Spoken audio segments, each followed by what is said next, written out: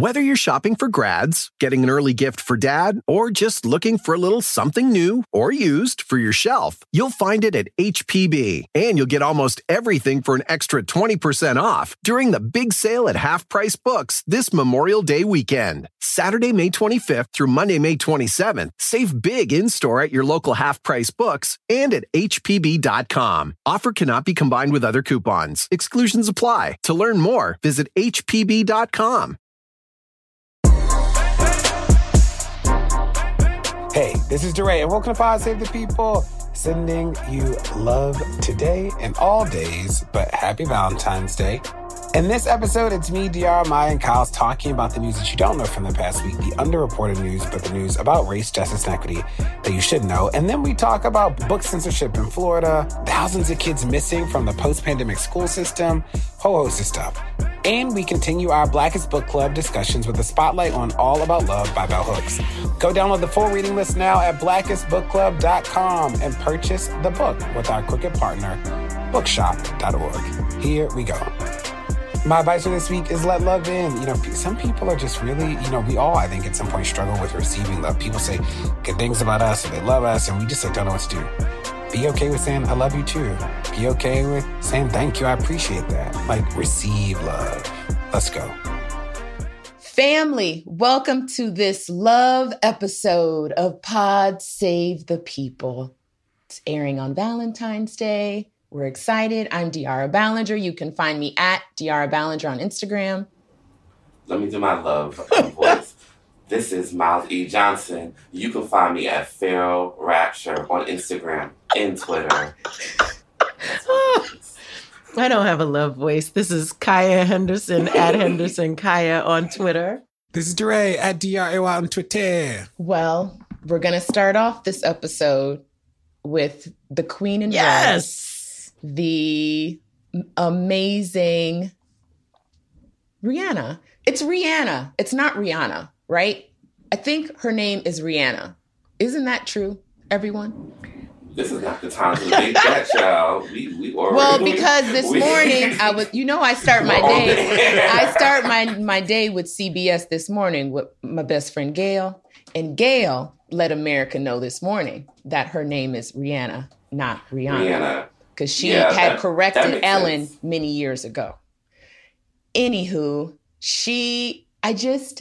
this performance for me was transcendent because Rihanna is rich. She was like, I'm not gyrating and dancing all around the place. Girl, you better say it. I'm not going to starve myself for 8 weeks before this thing. I am going to give y'all a shimmy and y'all are going to like it.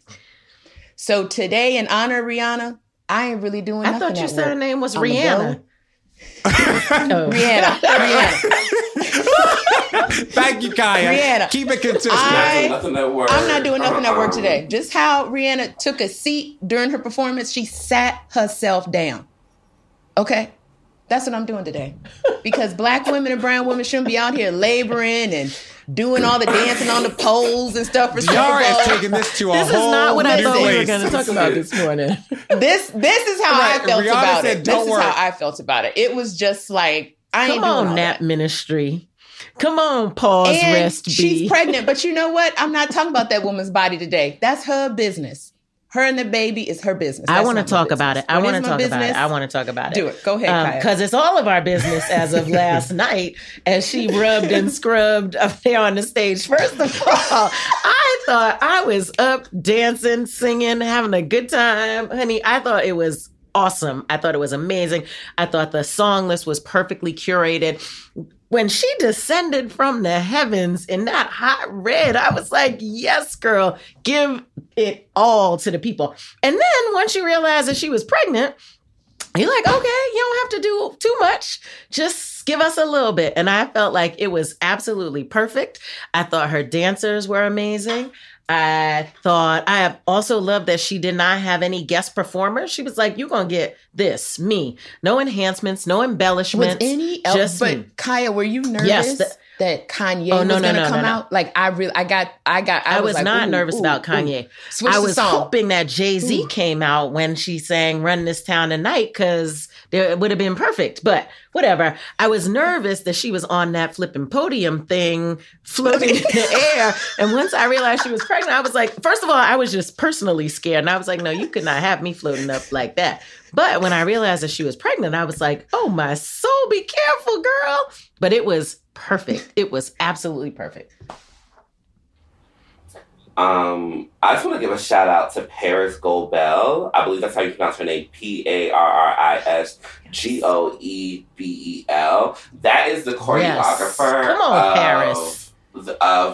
Of the Super Bowl, and she's also done most of the things with like Fenty, and then she has like a couple of viral dance videos of Justin Bieber's Yummy. And I think that Paris, I've always been in love with how she does things, does movement. She really hyper focuses on a body movement and just does things on beats and sounds that your ear doesn't necessarily go to, and she through movement brings those things out. I was in love with that, and I think that now knowing that Rihanna was pregnant, it was such a task to how do we make this thing feel like it's moving? How do we not put the mother at risk? And how do we also do things where Rihanna can jump in and do and express herself through her body without, doing something that was too crazy? And it was so good. I love how she decided to choreograph that. That might have been one of my favorite choreographed moments in a very, very extremely long time. I always love, the thing about Rihanna is she's such a millennial superstar. She's one of like our last like millennial relics. Like I definitely give Beyonce the Gen X, even though we all love her. I definitely think she's like a superstar that Gen X produced, specifically with how she works. I'll take it. I'll take it. And what she does, I think that she's like at best a late millennial Gen X person. I feel like Rihanna, she comes on and she performs like, you know what her performance style reminds me of? That cool woman in the Caribbean restaurant who's gonna give you your food and she gonna give it to you and you're gonna like it. And I'm not doing all of that, and we don't got that. And you the one I tell we don't got curry chicken. That's her swag on stage, and I think that is so. I don't know. There is something really rebellious and cool and effortless around Rihanna that makes it so hot. You forget that she's in front of 1,000 people, 1 million people are watching her, because she makes you feel like this is normal, this is relaxed. And I think that is the energy that we most covet around Rihanna. Is that like anti-showgirl aesthetic that we just really covet. So yeah, go Rihanna! Congratulations, ASAP. One lucky ASAP. Clearly, he better hang on to that. Got angels in the sky, in the ovaries, and the uterus. Got angels everywhere. Just what? You all have said most of what I would say about Rihanna's performance, and it was the setup, the stage, all that stuff was amazing. The thing that I'd add is I didn't know that In Living Color was the birth of the halftime performance at the Super Bowl. That the Super Bowl halftime performance used to be like marching bands and sort of stuff that nobody cared about. One year, In Living Color had halftime programming on a different station. They got all these famous people to host and da-da-da. So everybody stopped at halftime, switched stations, and watched In Living Color's Super Bowl halftime show, and then did not come back and watch the Super Bowl. Like, Super Bowl viewership fell for the second half because people were so enthralled with the other station, da-da-da. And the next year, they brought Michael Jackson to do the halftime performance. Okay. And that is the history of the Super Bowl performance. And of course, it was a Black superstar that created this entire moment that saved the NFL from a ratings drop that like made this moment. And remember, the artists don't get paid for this experience. They even often have to pay themselves to like get all the bells and whistles, even though the NFL does front money, like to do all the things they often have to pay. But it was Michael Jackson that created the genre of Super Bowl halftime performance that we know, but it was In Living Color that inspired it. You know, all I heard was Black people started a thing, and years later, Listen. when we want to take a knee, it's too much and it's too controversial. But I love that story. We should have like a segment called "The Blacker You Know," like the more you know, the blacker you know. Was it like a fist that comes up? That was good content. Are you Shirley Ralph also performed? I didn't see. Did anybody see Shirley Ralph perform live? Okay, I saw it, but I didn't understand the context with it. Like, was that a replacement for the what was the context of her performing? So that was actually it was the anniversary of the first. It was like the anniversary of the first time that the Black National Anthem was ever sung in public, like on TV. So this was like the 23rd anniversary. It was like to the day. Oh, that's what she sang. Like, that's what she did. Mm-hmm. She sang the Black National Anthem, but it was like the 23rd anniversary, like to the day that it was ever sung, like on a major stage. Got it. Yeah, I just wanted to honor that because I did see the clip on not YouTube, but on Twitter, and she did phenomenal. She looked phenomenal, but I was didn't know the context with it, and it's a little, I always got two brains. I'm also like, do not give a Shirley Ralph, who we love her. She's having her moment she's having her moment in the brightest part of the sun right now. She's been in the sun, but the brightest part of the sun right now, and it was like, oh, you know what we gonna give? We gonna give Shirley Ralph in a good old red dress. Makeup great, national Black Anthem. I'm like, that. Like, we still understand where the NFL is when it comes to they be trying to when it comes to racism and anti-Blackness. I'm like, don't think that you're gonna blind us with one of our favorite stars. They also had Babyface singing "America the Beautiful," which it was. I didn't. I think they sing "America the Beautiful" at multiple Super Bowls in addition to the national anthem. But I was a little underwhelmed. It was because he sang "America the Beautiful," what seemed like a little bit of it, and then they cut over to the country dude singing the national anthem. And that the country dude's rendition of the national anthem was really beautiful. But I just didn't understand. I felt like they were trying to pack too much, be too many things to too many people, maybe. Mm-hmm. It was giving here. Be quiet. Yeah. Don't.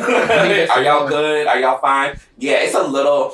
I love a song. I love a dance. I love a spectacle. I love all those things. But I think I also have to love those things critically, because often those things are used for Black people as maybe a replacement for like a replacement for the more systemic, deeper changes we want. Yeah, it's like, let them eat cake. Go sing something. Right? Yeah. That's right.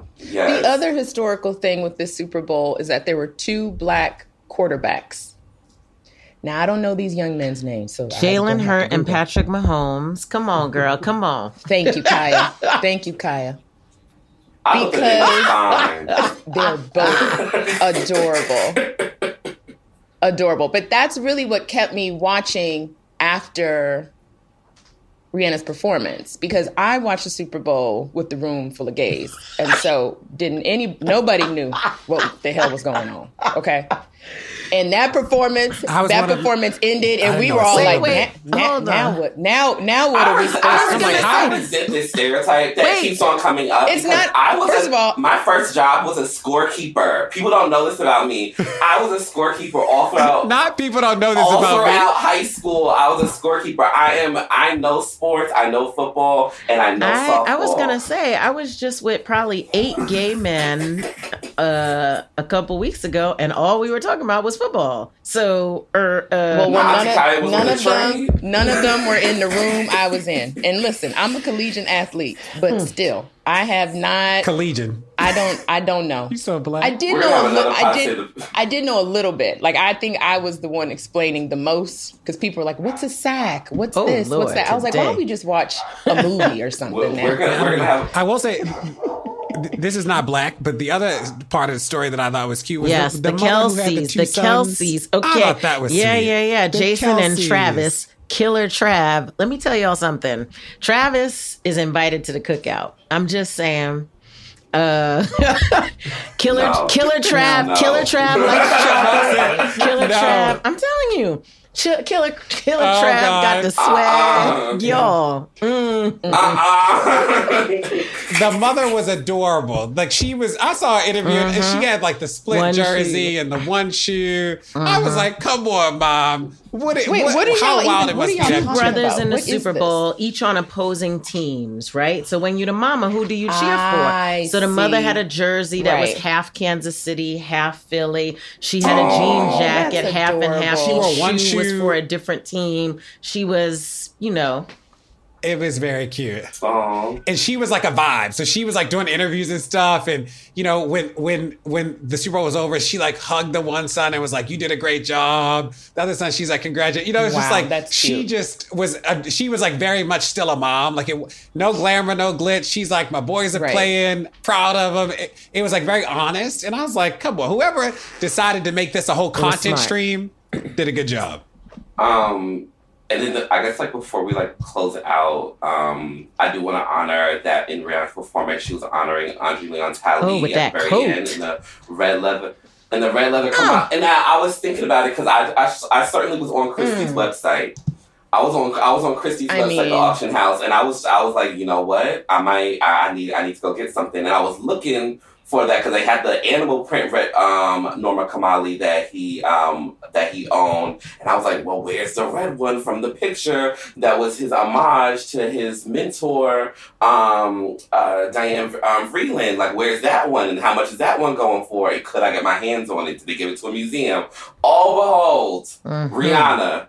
Work her way into that, into snagging that, and it was so beautiful. And I just think that like when it comes to Rihanna and Andre Leon Talley, of course, I think that Andre Leon Talley's contextualization in the moment and poeticization of what Rihanna, how she looked in that beautiful yellow gown, I think that I remember that, Miles. that just as much Yeah. helped it be iconic. I think that if he wasn't there articulating in the moment how important that was, I don't think that we would have I think we needed help contextualizing what we were seeing, and Andre helped that. And then, of course, all the things that Rihanna's been able to do in fashion and beauty, that moment helped her because it just solidified her. And I just love that she honored his life and his in what he did in her life. It brought me joy.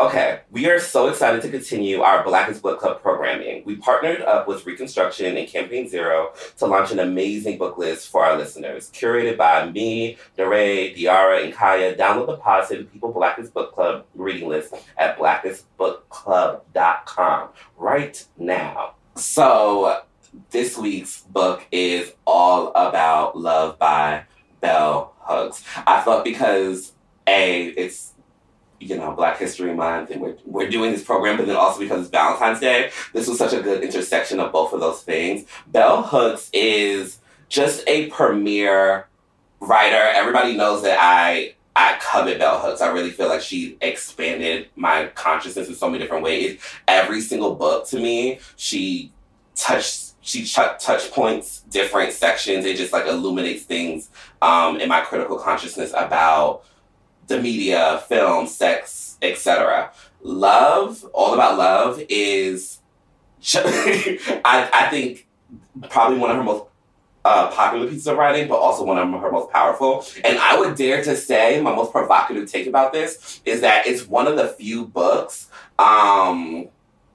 outside of like a Cornel West text that has really, to me, prolonged and continued the legacy of Martin Luther King, of really intersecting a love politic, feminist politic, a racial justice politic, and really takes all of those things seriously. I remember I was reading this book, crying, thinking about, you go through it all. Like, my daddy ain't love me enough, and that's why the boyfriend ain't love me enough, and I thought that was love, but it wasn't love. You go through all of it with Bell Hooks. But what really stopped me and really transformed my life, I talk about this with DeRay a lot, was chapter 13 on divine love.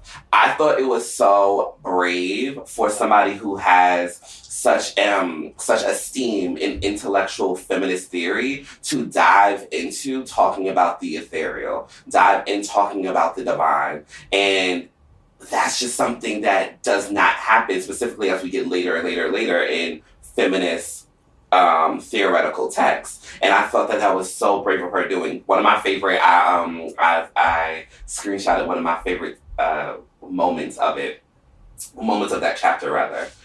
Woundedness is not a cause for shame. It is necessary for spiritual growth and awakening. That was a sentence. I can remember how strange it seemed to me as a child when I read this story over and over in my big book of Bible stories for children, that to be wounded could be a blessing. To my child's mind, woundedness was always negative. Being able to protect oneself from hurts inflicted by others was a source of shame. In Coming Out of Shame, Gershon Kaufman and Lev Raphael contended, shame is the most disturbing emotion we ever experience directly about ourselves. For in the moment of shame, we feel deeply divided from ourselves. Shame is like a wound made by an unseen hand in response to defeat, failure, rejection. At the same moment that we feel disconnected, we long and embrace ourselves to once more feel reunited. Shame divides us from ourselves just as it divides us from others. And because we still yearn for a reunion, shame is deeply disturbing. Shame about woundedness keeps many people from seeking healing.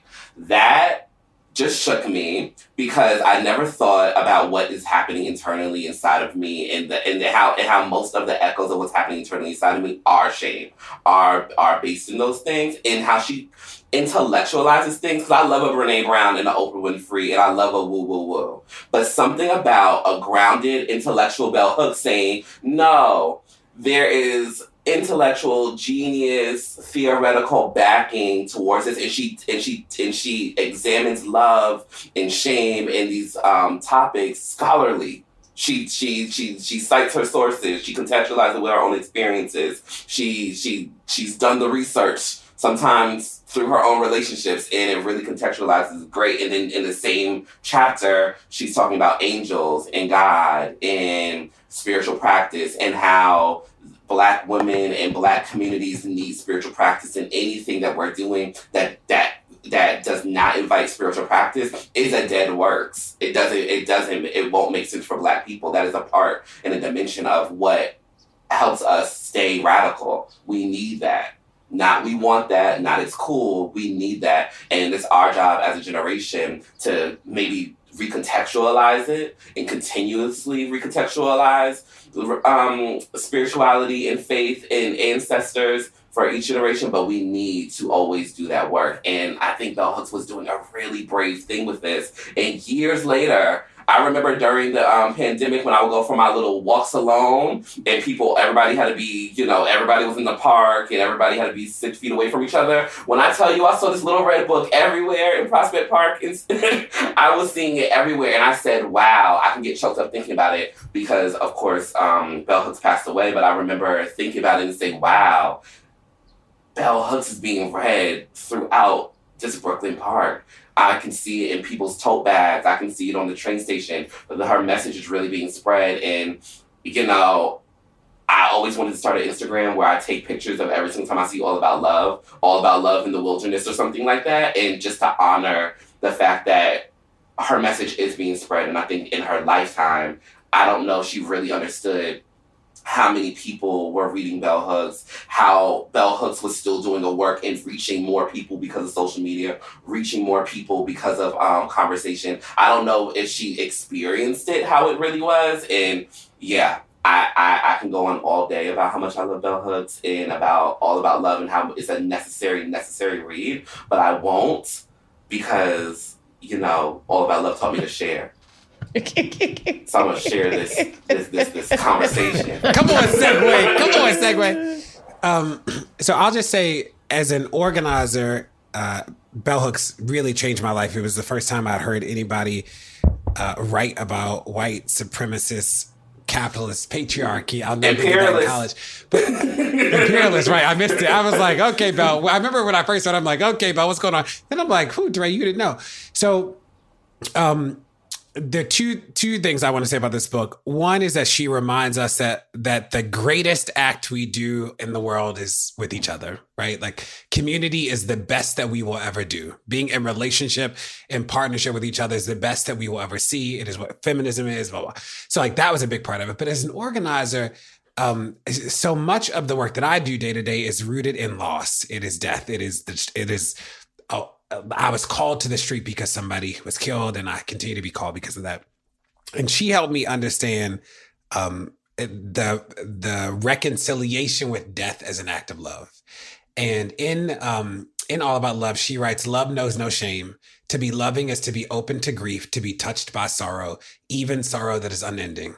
The way we grieve is informed by whether we know love. Since loving lets us let go of so much fear, it also guides our grief. When we lose someone we love, we can grieve without shame. Given that commitment is an important aspect of love, we who love know we must maintain ties in life and death. Our mourning, our letting ourselves grieve over the loss of loved ones is an expression of our commitment, a form of communication and communion." And when I think about the work that I do that wakes me up every day, my father called me when Tyree Nichols was killed, and he was like, "Dre, how do you do this work?" And I think about the work of organizing as an act of love and a reminder of my commitment to community and my commitment to say and do the work that is called love in practice. And the beauty of the book was that I knew the feelings well. I didn't have the language. And what Belle did was Belle gave me the language for the thing that I was experiencing. And what we say in organizing, right, is that people often have the experience before they have the language. What Belle did was give me the language. I'll riff off of that, Dre, because my context with Bell Hooks was my African-American Studies program at Macalester College. Macalester College is a small liberal arts school in St. Paul, Minnesota. Now, when I got to Macalester, they did not have an African-American Studies department. And so a group of us majored in it. We had to design the major, which ended up being actually having two majors at once. And we also led some organizing work to get more Black professors tenured at Macalester. But when we started, when the program was kind of getting on its feet, it was fascinating because, the canon was very much W.E.B. Du Bois, Up From Slavery, Manny Marable, Juan Williams. Like it was very much a Black man's perspective on the political history, social history of Black peoples. And oftentimes I felt like, to Dre's point, I was having all these feels, right? I was learning these things. I was in classrooms that were predominantly white, and I was having the feels. And I think it was being exposed to writers, thinkers, academics like Bell Hooks, because it was so instructive and it was so heartfelt and soul-felt. And it gave you a construct to be able to understand what was happening to you in that moment. And also how you can protect yourself and essentially have tools to exist through what you were learning, but also what you were trying to be in the world. And so it was, reading Bell Hooks, reading Ashada Shakur, reading Angela Davis, that I really started to find like my grounding in Black studies. And so this book in particular, I found it to be, courageous, one, but also, again, so smart, because I think it's also understanding that like love is an ethic.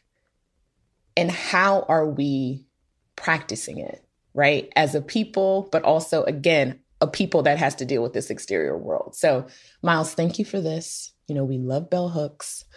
And she's so special to so many of us and has come into our lives at very different moments. It's been like decades now. She's been influencing so many of us. So thank you for bringing this. Love, love, love. I feel like I want to echo Dre's comment about having the feelings and not having the language. What I think she does in this book, which is super powerful, is help us understand that the construct of love is not just romantic love, right?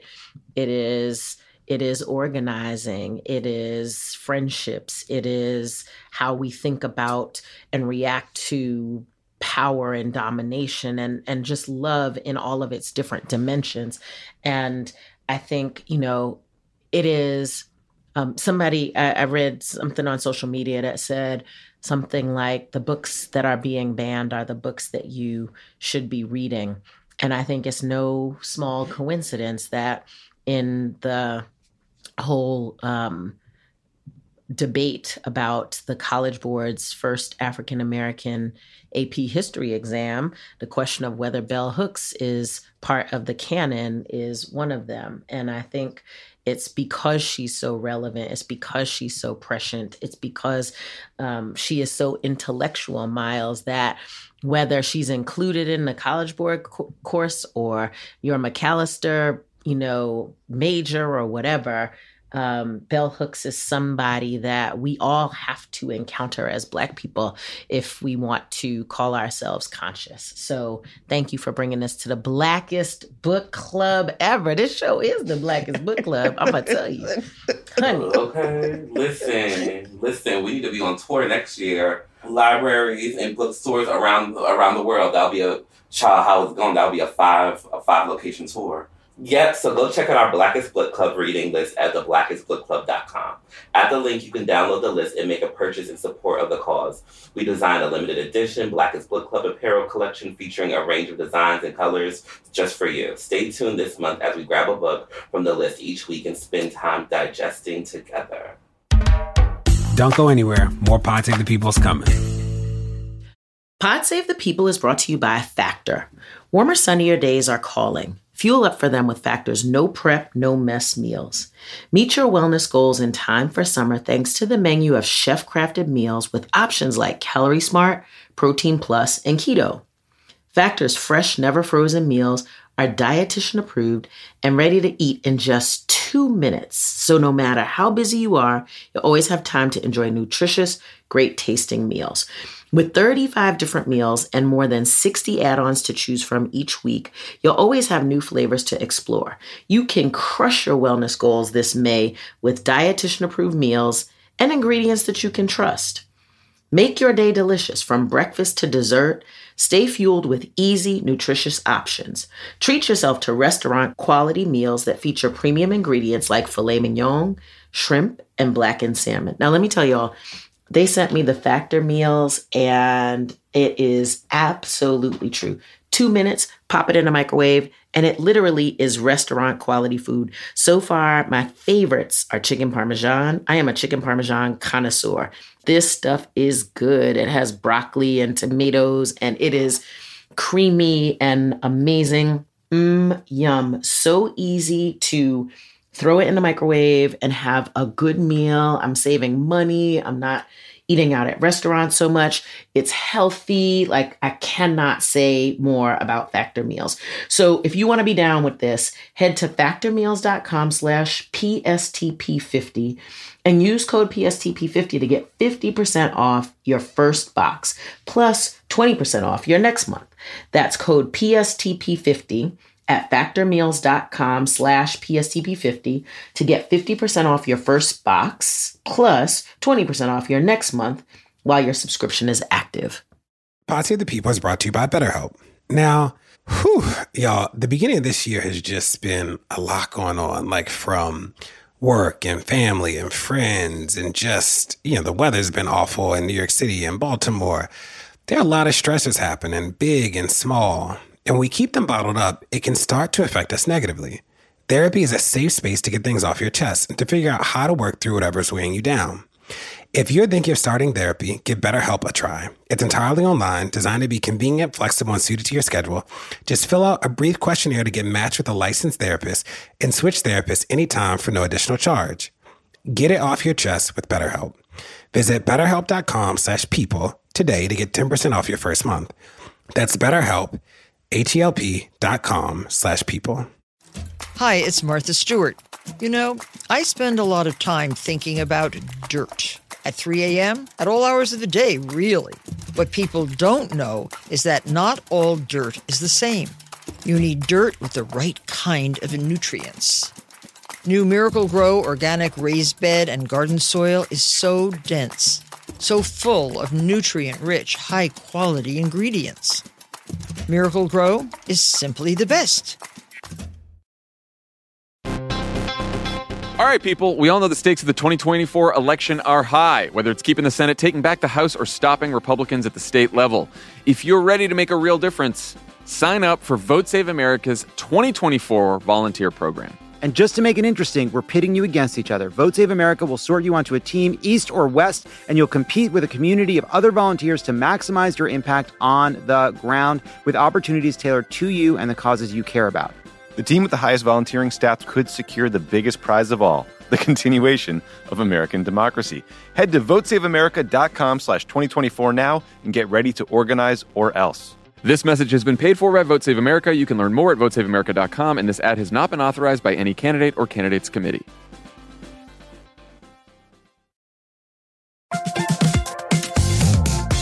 Guys, it's been a rough year. It's going to get rougher, and you deserve a little treat for not going insane yet. You could head to the local tiki bar and tell the bartender, do your worst.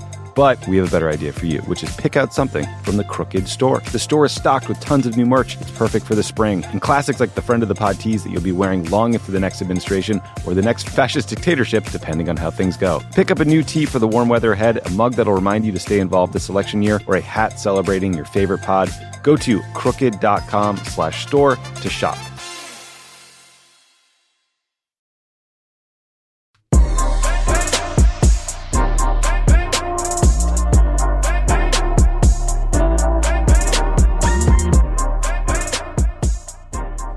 If you're listening to this episode of the podcast and saying, well, geez, I'm hearing a lot of Mouse's voice, I thought the same thing too. You know, you never know when you're producing something how it's going to sound, and I'm getting tired of the sound of my own voice.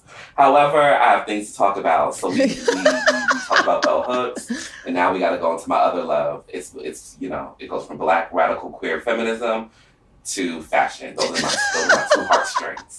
I didn't get to talk about it a couple of weeks ago, but we did experience a death in the fashion community by Paco Rabanne. So when it comes to surrealism and when it comes to fashion, the surrealist fashion designers are so integral to expanding what other people who maybe even consider themselves not into fashion are wearing, and also recontextualizing beauty. So what do I mean by that? I mean, when somebody puts on a really avant-garde, strange garment, or somebody chooses a very different model, Yves Saint Laurent with black models, Paco Rabanne with black models as well. So that was seen as like left of center in a specific era.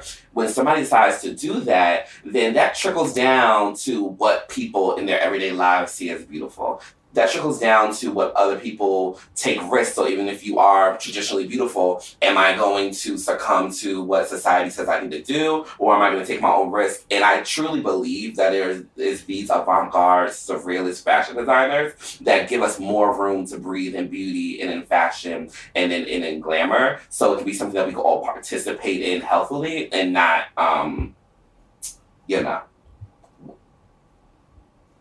I was gonna say Kardashianly, but keeping it very healthy and keeping us expanding. Paco Rabanne is one of the pioneering fashion designers when it comes to that. He was actually best friends and really good friends and competitors with Salvador Dali. Salvador Dali was noted of saying that there's only two great surrealists in Spain, me and Paco Rabanne, which is like a huge, huge, huge honor. When you look up Paco Rabanne's fashion designs and choices and runway shows, you'll see that he has dressed some beautiful, beautiful black models and has really put Black woman in the context of space age.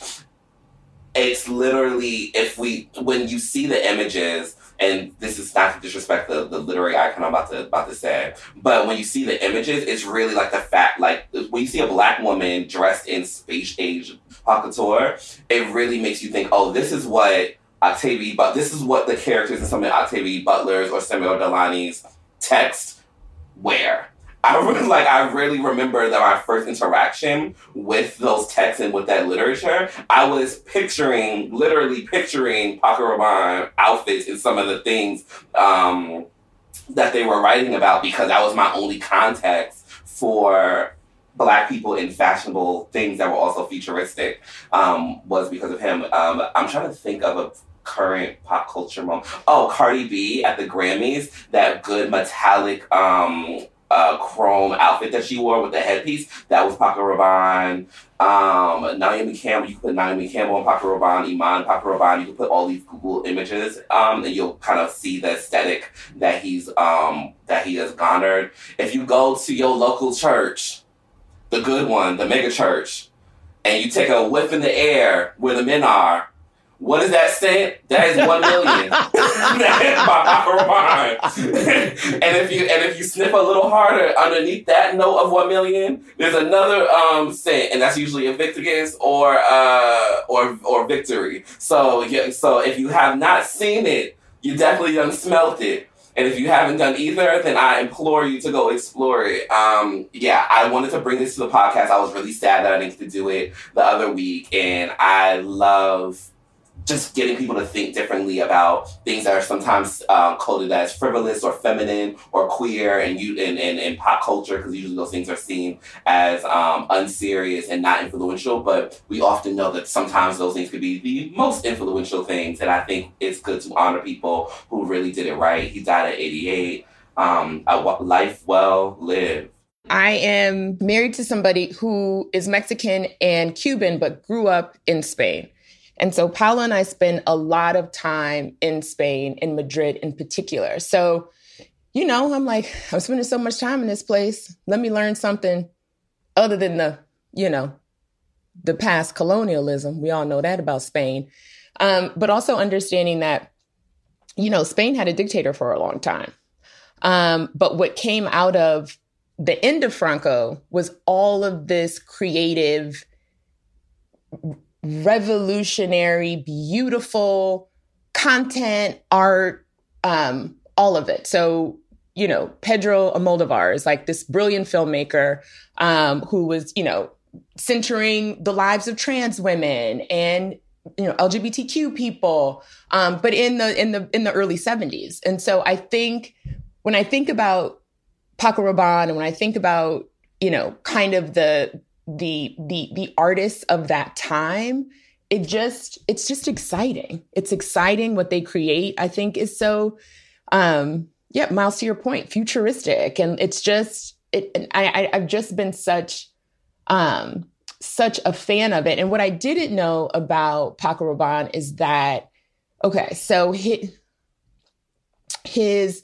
father was a Republican colonel who was executed by Franco troops during the Spanish Civil War. His mother was the chief seamstress for Balenciaga, for Balenciaga's first couture house. And so she ended up moving her family to Paris, which, the rest is sort of history for Paco Rabanne. So it's just, again, all of that Franco history, I think is tied into so many of the great artists and creators out of Spain. I, like many people who grew up in the 80s, smelled Paco Rabanne before I saw him. If your dude didn't have some Paco Rabanne cologne, then you might want to rethink that thing. And so it was refreshing to learn that he was the first designer to stage Black runway models, and to look at his futuristic designs. It's really just inspiring. And then you look at what everybody else is doing these days and you realize it ain't nothing new under the sun. So thanks for bringing this to the pod, Miles. This was really, this was a learning experience. I'll just say two things. I love that Paco Rabanne started off as an architect. I just love people who sort of art in many places. And I'm always fascinated by people who have pseudonyms. I love that his birth name was not Paco Rabanne, that he chose Paco Rabanne as a name. And I just like it just so fits the idea that you make your thing. He just made up, he said he lived many lives. He knew Jesus. I love it. I'm all about it. I'm like, that is reflected in the clothes. And I love the pseudonyms, just like Toni Morrison. I love it. I like that level of creativity and to go out in the world in that way is cool. Well, my news this week is about a significant problem in education that not a lot of people are talking about. When we think about what happened to kids during the pandemic, we are seeing a lot of conversation about test scores going down and how learning didn't happen and learning loss. But what we aren't talking about is how thousands of kids are missing from school. There was a recent analysis done by the Associated Press, Stanford University's Big Local News Project, and Stanford professor Thomas Dee. And they found that an estimated 230,000 students in 21 states are missing from public school rolls. Now, these are not kids. They didn't move out of state. They didn't enroll in a private school. They didn't switch to homeschooling. These are kids who are literally just disappeared. And sometimes it's because, families are still afraid of COVID, or some families are experiencing homelessness, or they've left the country. In many cases, though, online learning just wasn't good for kids, or some young people have found jobs. Some young people are just depressed. Many young people were having terrible experiences in the schoolhouse even before the pandemic. The pandemic just exacerbated that. And they were like, you know what? I'm out. I'm not going back. And this article actually shares a few stories of young people who basically have just opted out of school. 230,000 kids is a big number, but it is probably nowhere near the number of kids that are actually missing. Overall, public school enrollment fell by 710,000 students between 2019 and 2022, the main years of the pandemic. Private school enrollment grew, but only by 100,000. Homeschooling grew by 180,000. That is a huge statement where parents are like, I can do this myself. I don't have to send kids to school. But 230,000 is nowhere near the delta between that 710 and those 280,000 kids who went to private school or homeschool. And the analysis doesn't include data from 29 states, including big states like Texas and Illinois. It doesn't include ghost students, which are students who are still on the rolls, but they're absent from class. This is a huge problem. In California alone, 152,000 students missing. In New York, 60,000 students missing. In Louisiana, 19,000. North Carolina, 12,000. And so the total is likely way more than 230,000. And these are kids who are out in the world, families that are in the world who are going to show up in other systems because they're not getting the support and the services that they need. As you can imagine, this problem is even more acute for students with disabilities. And we have not been talking about this, but we're going to start talking about this next year when all of this ESSER money, the funds that the federal government has poured into school districts to support the transition back from the pandemic, those funds are going to run out next year, and school districts are going to have to contend with the fact that their budgets reflect far fewer kids. And for people who don't know, our schools are funded on a per pupil student formula where you basically get money for the students that you have enrolled. And so when you lose 150,000 students, that means that there's going to be huge budgetary cuts in California, huge budgetary cuts in New York and Louisiana and North Carolina. And that's when we're going to start talking about these missing kids. Many school districts right after the pandemic went out looking for kids, knocking on doors. Many created support systems, providing laundry services and stuff for families who were experiencing challenges. But all of that has sort of dried up and withered away. And shout out to Stanford and the Associated Press and Professor Dee for bringing this data to light, because these are kids and families who we are responsible for, and who, we're going to have to reckon with one way or the other.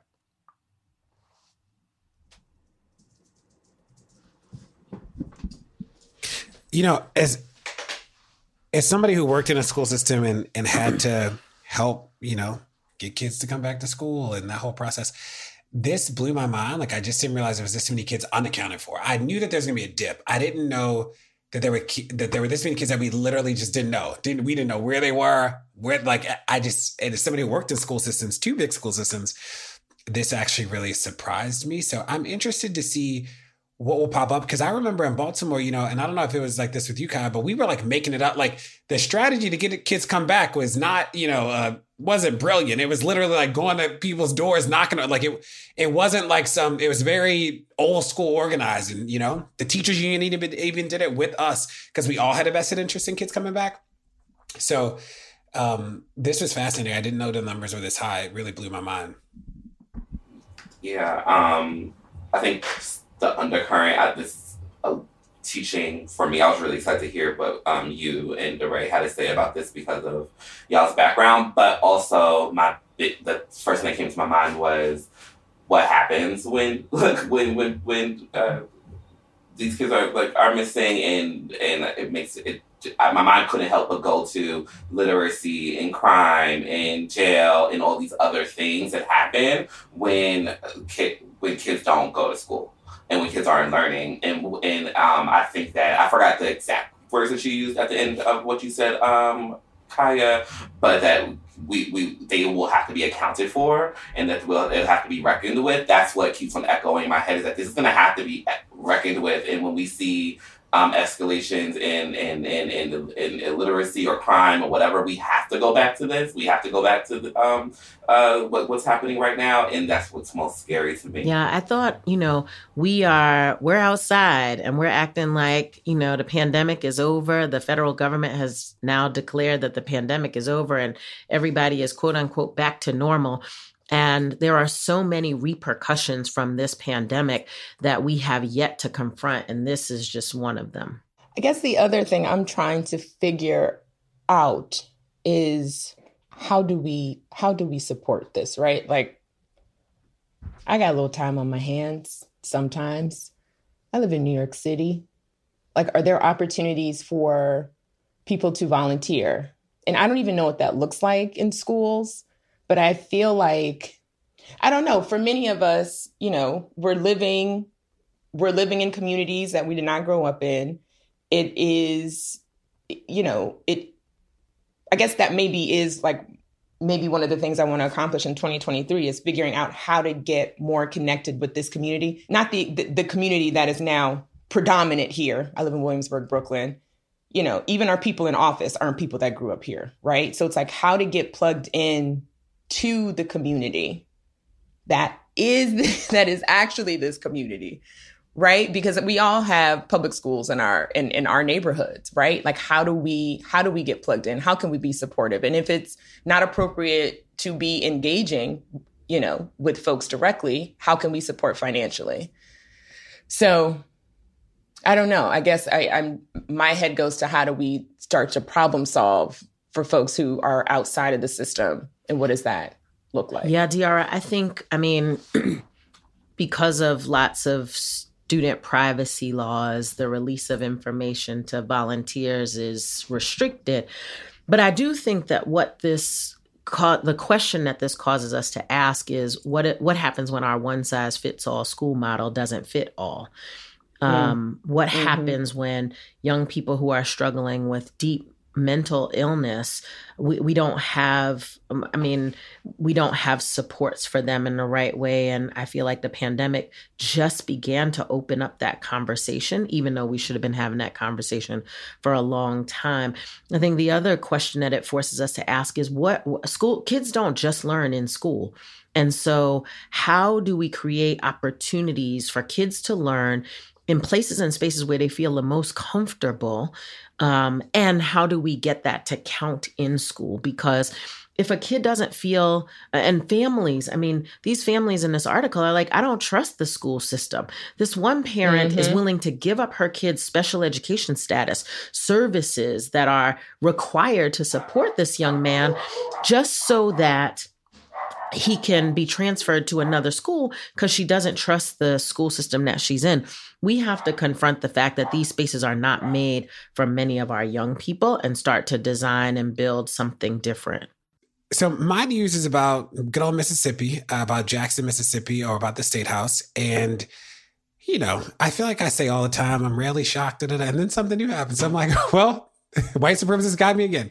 And so Jackson is the capital city of Mississippi. So the State House is in Jackson. And you already heard the previous stories where they didn't invest in the water. There were problems with having clean water in Jackson. But now House Bill 1020 would essentially create a separate court system and an expanded police force in Jackson, which is the blackest city in America, that would be controlled by all white people. Jackson is 80% black.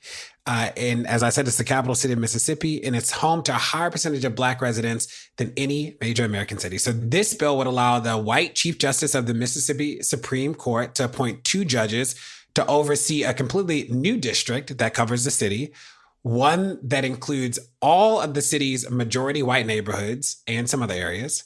The white state attorney general would appoint 4 prosecutors, a court clerk, and 4 public defenders for this new district. And the white public safety commissioner would oversee an expansion of the Capitol Police Force, which is currently run by a white chief. There have already been criticisms of the Capitol Police Force because they have killed people in Jackson with very little repercussions. And here's the thing, there's already a functioning court system.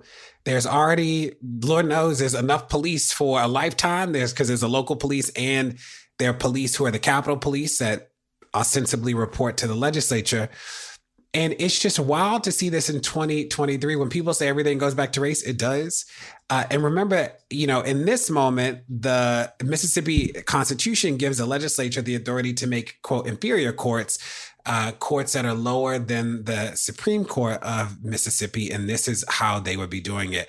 Mind you, the representative who is proposing this lives 120 miles away from Jackson, is not a Jackson resident, nothing to do with Jackson, but they do want to control where the black people live. And I brought this because it literally blew my mind when I read it. I read this too, DeRay, and it was so outrageous that I just had to put it down. But here we are talking about it on the pod.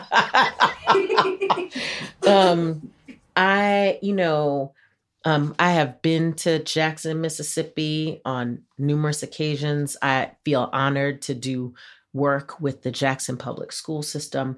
And the crime rate in Jackson is incredibly high. And like a lot of urban places, especially post-pandemic. But there's no other way to think about this.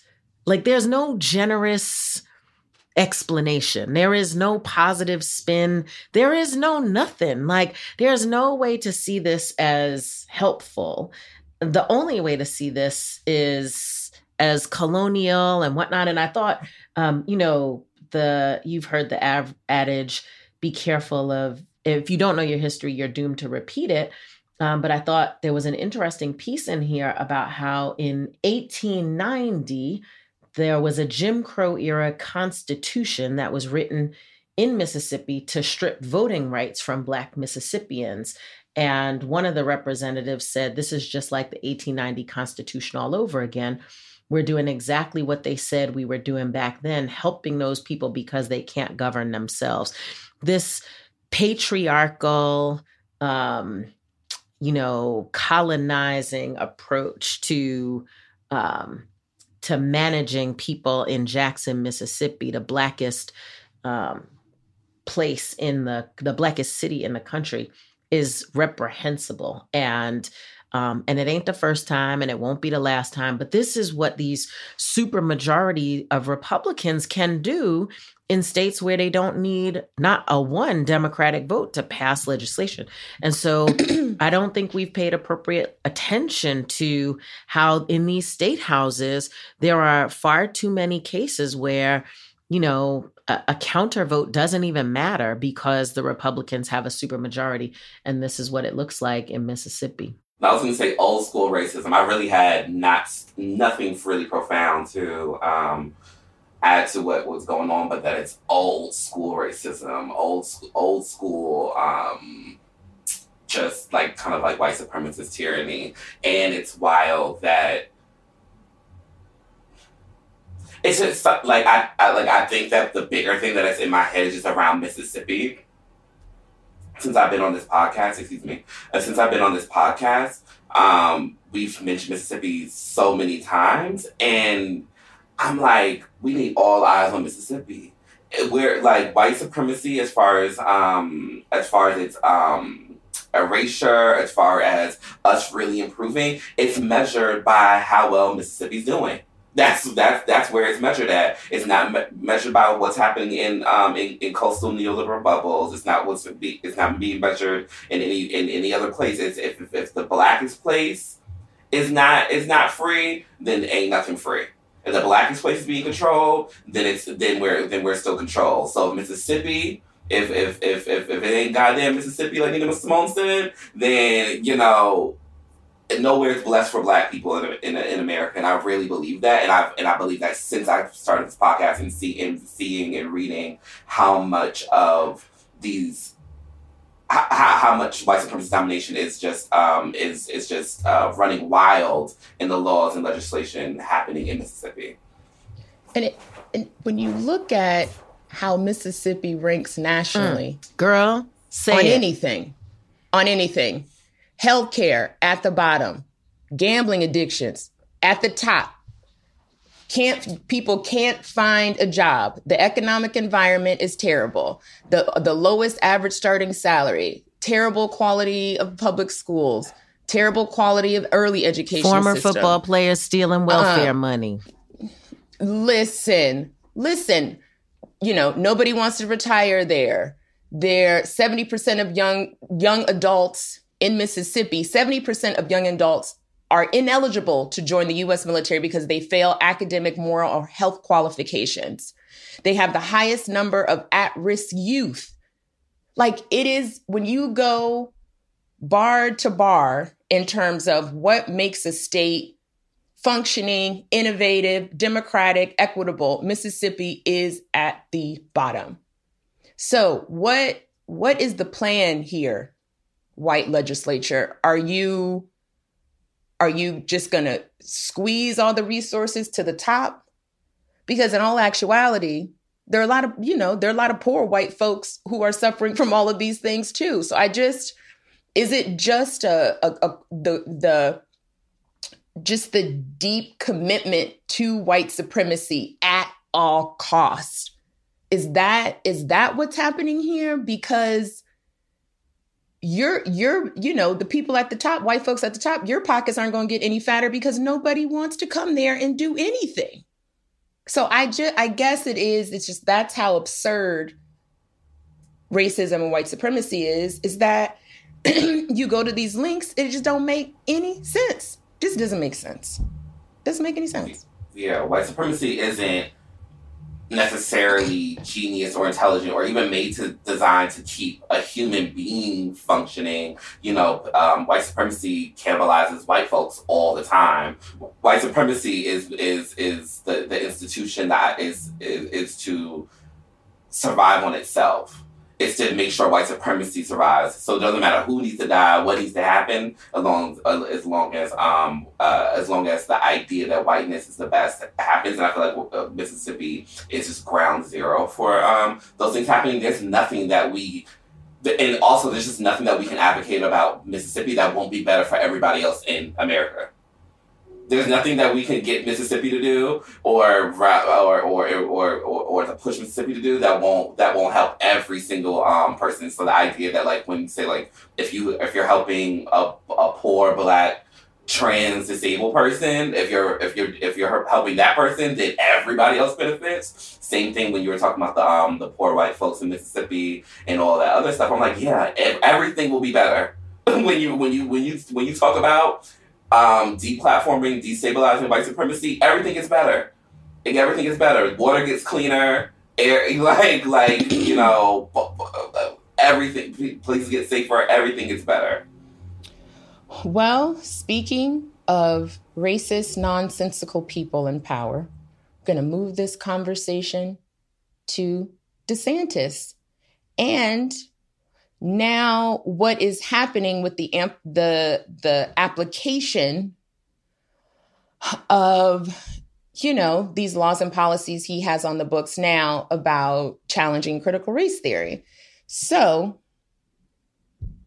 I saw this and I just, wow. Because now we're going to see, I think to Kaya's earlier point around COVID and seeing the implications and the impact, like now we're going to start to see how like all of this really comes to play with all of this anti-critical race theory stuff. So Roberto Clemente. Now, for those of you Afro-Latinos listening, Roberto Clemente is like Martin Luther King, okay? This is serious. He is Afro-Puerto Rican. He Black, okay? He's Black man.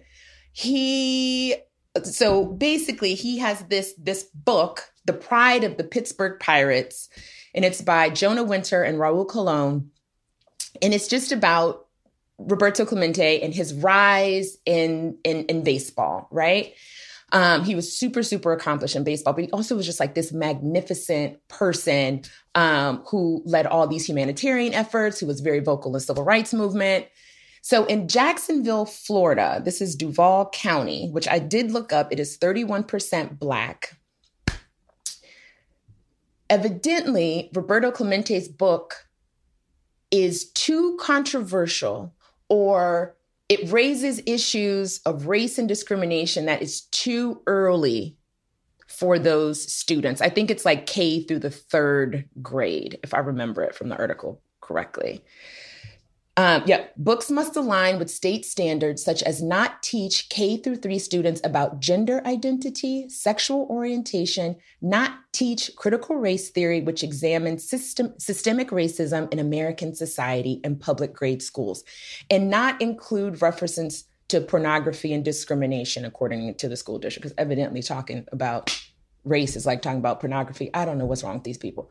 So that means, like in this process, there are these certified media specialists who are reviewing about 1.5 million book titles. And they've approved about 2,800 books, but they also are not approving books. And one of those books is Roberto Clemente's book. Another one of those books is about Sotomayor, who's the first Puerto Rican woman appointed to the Supreme Court. And the Latino Justice, this organization that it's the Puerto Rican Legal Defense and Education Fund. They've been blasting the school district in Duval, talking about, how this book is so important to folks' identity, right? And not just to young Afro-Latino students and Black students, but like to all students, and how important this history is. Learning about his achievements, his pride, and his Afro-Boricua identity, and his struggles with racism and discrimination will provide needed insight on historical conditions in the U.S. and inspiration for the majority of Black and Latino student population in Duval County schools.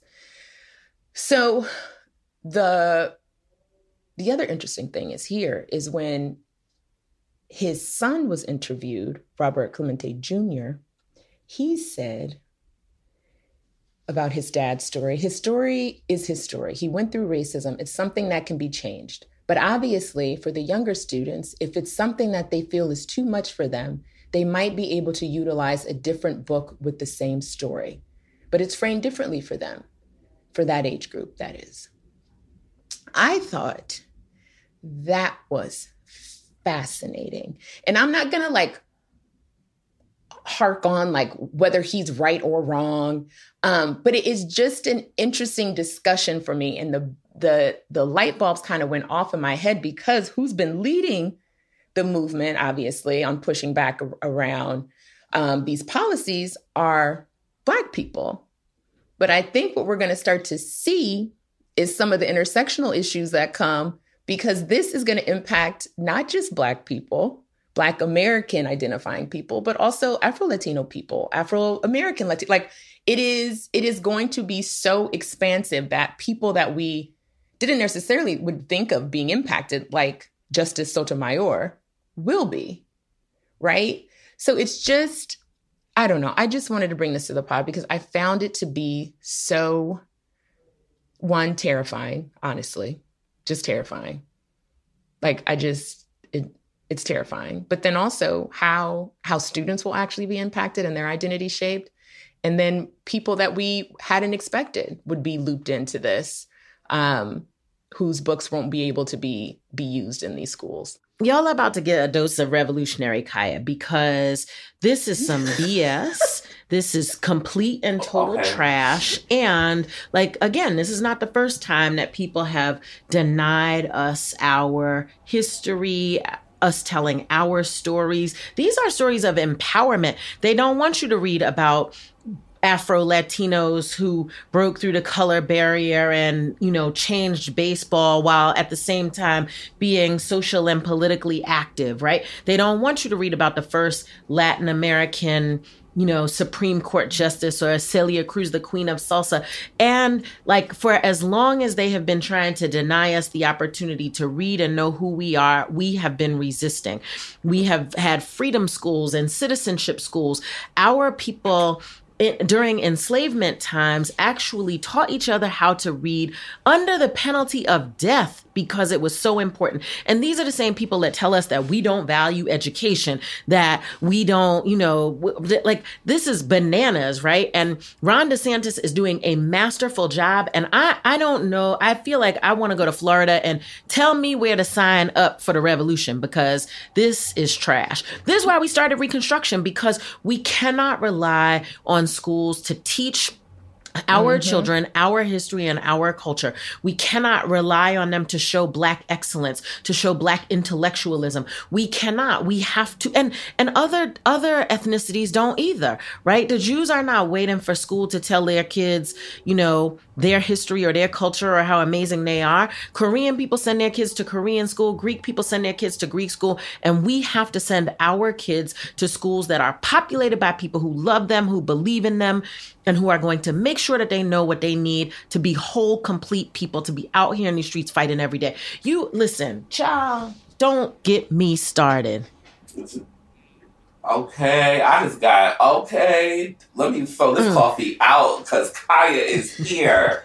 She's here saying some stuff, and it's just, her screen is brightening it up. She's just here. The one thing I do want to say, because I was listening to so many people discuss, it just has been obviously just been a topic on like political pundit shows and stuff like that, and I'm not saying that this has not happened, I'm just saying that I did not hear this perspective happen, is sometimes when we talk about the books that are going to be in the school or be taken out of the school, it's always how good it is for you know, the Afro-Latina or Afro-Latinx child to read about Afro-Latinx heroes, and the Black child to read about Black American child to read about Black American heroes, and obviously, yes, that is very true. But also, and this is what I was talking about a little bit earlier about how white supremacy cannibalizes itself. It is fantastic for white kids to read about other heroes that do not look like them. It is not.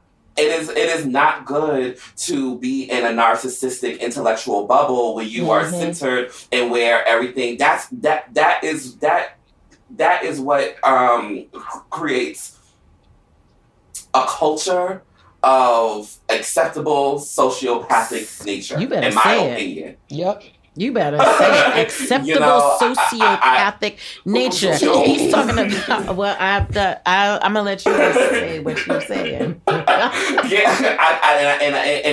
feel like that's not necessarily a perspective that I always see people talk about, and how it's healthy for all kids to learn about all diverse, different people who are doing different things. There are so many. That's why even on this podcast, at the big age of 32, I still push myself to bring Paco Rabanne and other people who are outside of my race and my experience to the podcast, and to contextualize it through a Black queer lens, but also know that there's other people doing things with other perspectives that helps me feel bigger. And then it's in their uniqueness, a perspective and a journey that I actually find, it's in that subjective hero's journey that I find the universal truth. It's in that subjective experience of how they got over that I find a universal truth about the human spirit, tenacity, vision, and the human condition, and that is healthy. And that is what makes kids not go Yes. pick up guns. That's what makes kids not go to school and say horrible things, because they are conditioning themselves to see other people as human and as actual people. And when you stop doing that, you are asking for violent events. You're asking, be it literal violence or be it just the casual, intimate, parasocial violence that happens when kids are drenched in white supremacy. That's what I gotta say about this. It's just a little ridiculous. It's good for all. It's good for all. It's not just good for the Black kids or the Afro-Latinx kids or the Jewish children or it's good for everybody to know about everybody's history, so we can so we can actually use race and culture for what it's meant for, which is the beauty of diversity in the human race. To recognize the beauty and diversity in the human race, rather. Well, that's it. Thanks so much for tuning into Pod Save the People this week. Tell your friends to check it out. Make sure to rate it wherever you get your podcasts, whether it's Apple Podcasts or somewhere else. And we will see you next week. Pod Save the People is a production of Crooked Media. It's produced by AJ Moultrie and mixed by Charlotte Lands. Executive produced by me, and special thanks to our weekly contributors, Kai Henderson, Diara Ballinger, and Miles Johnson.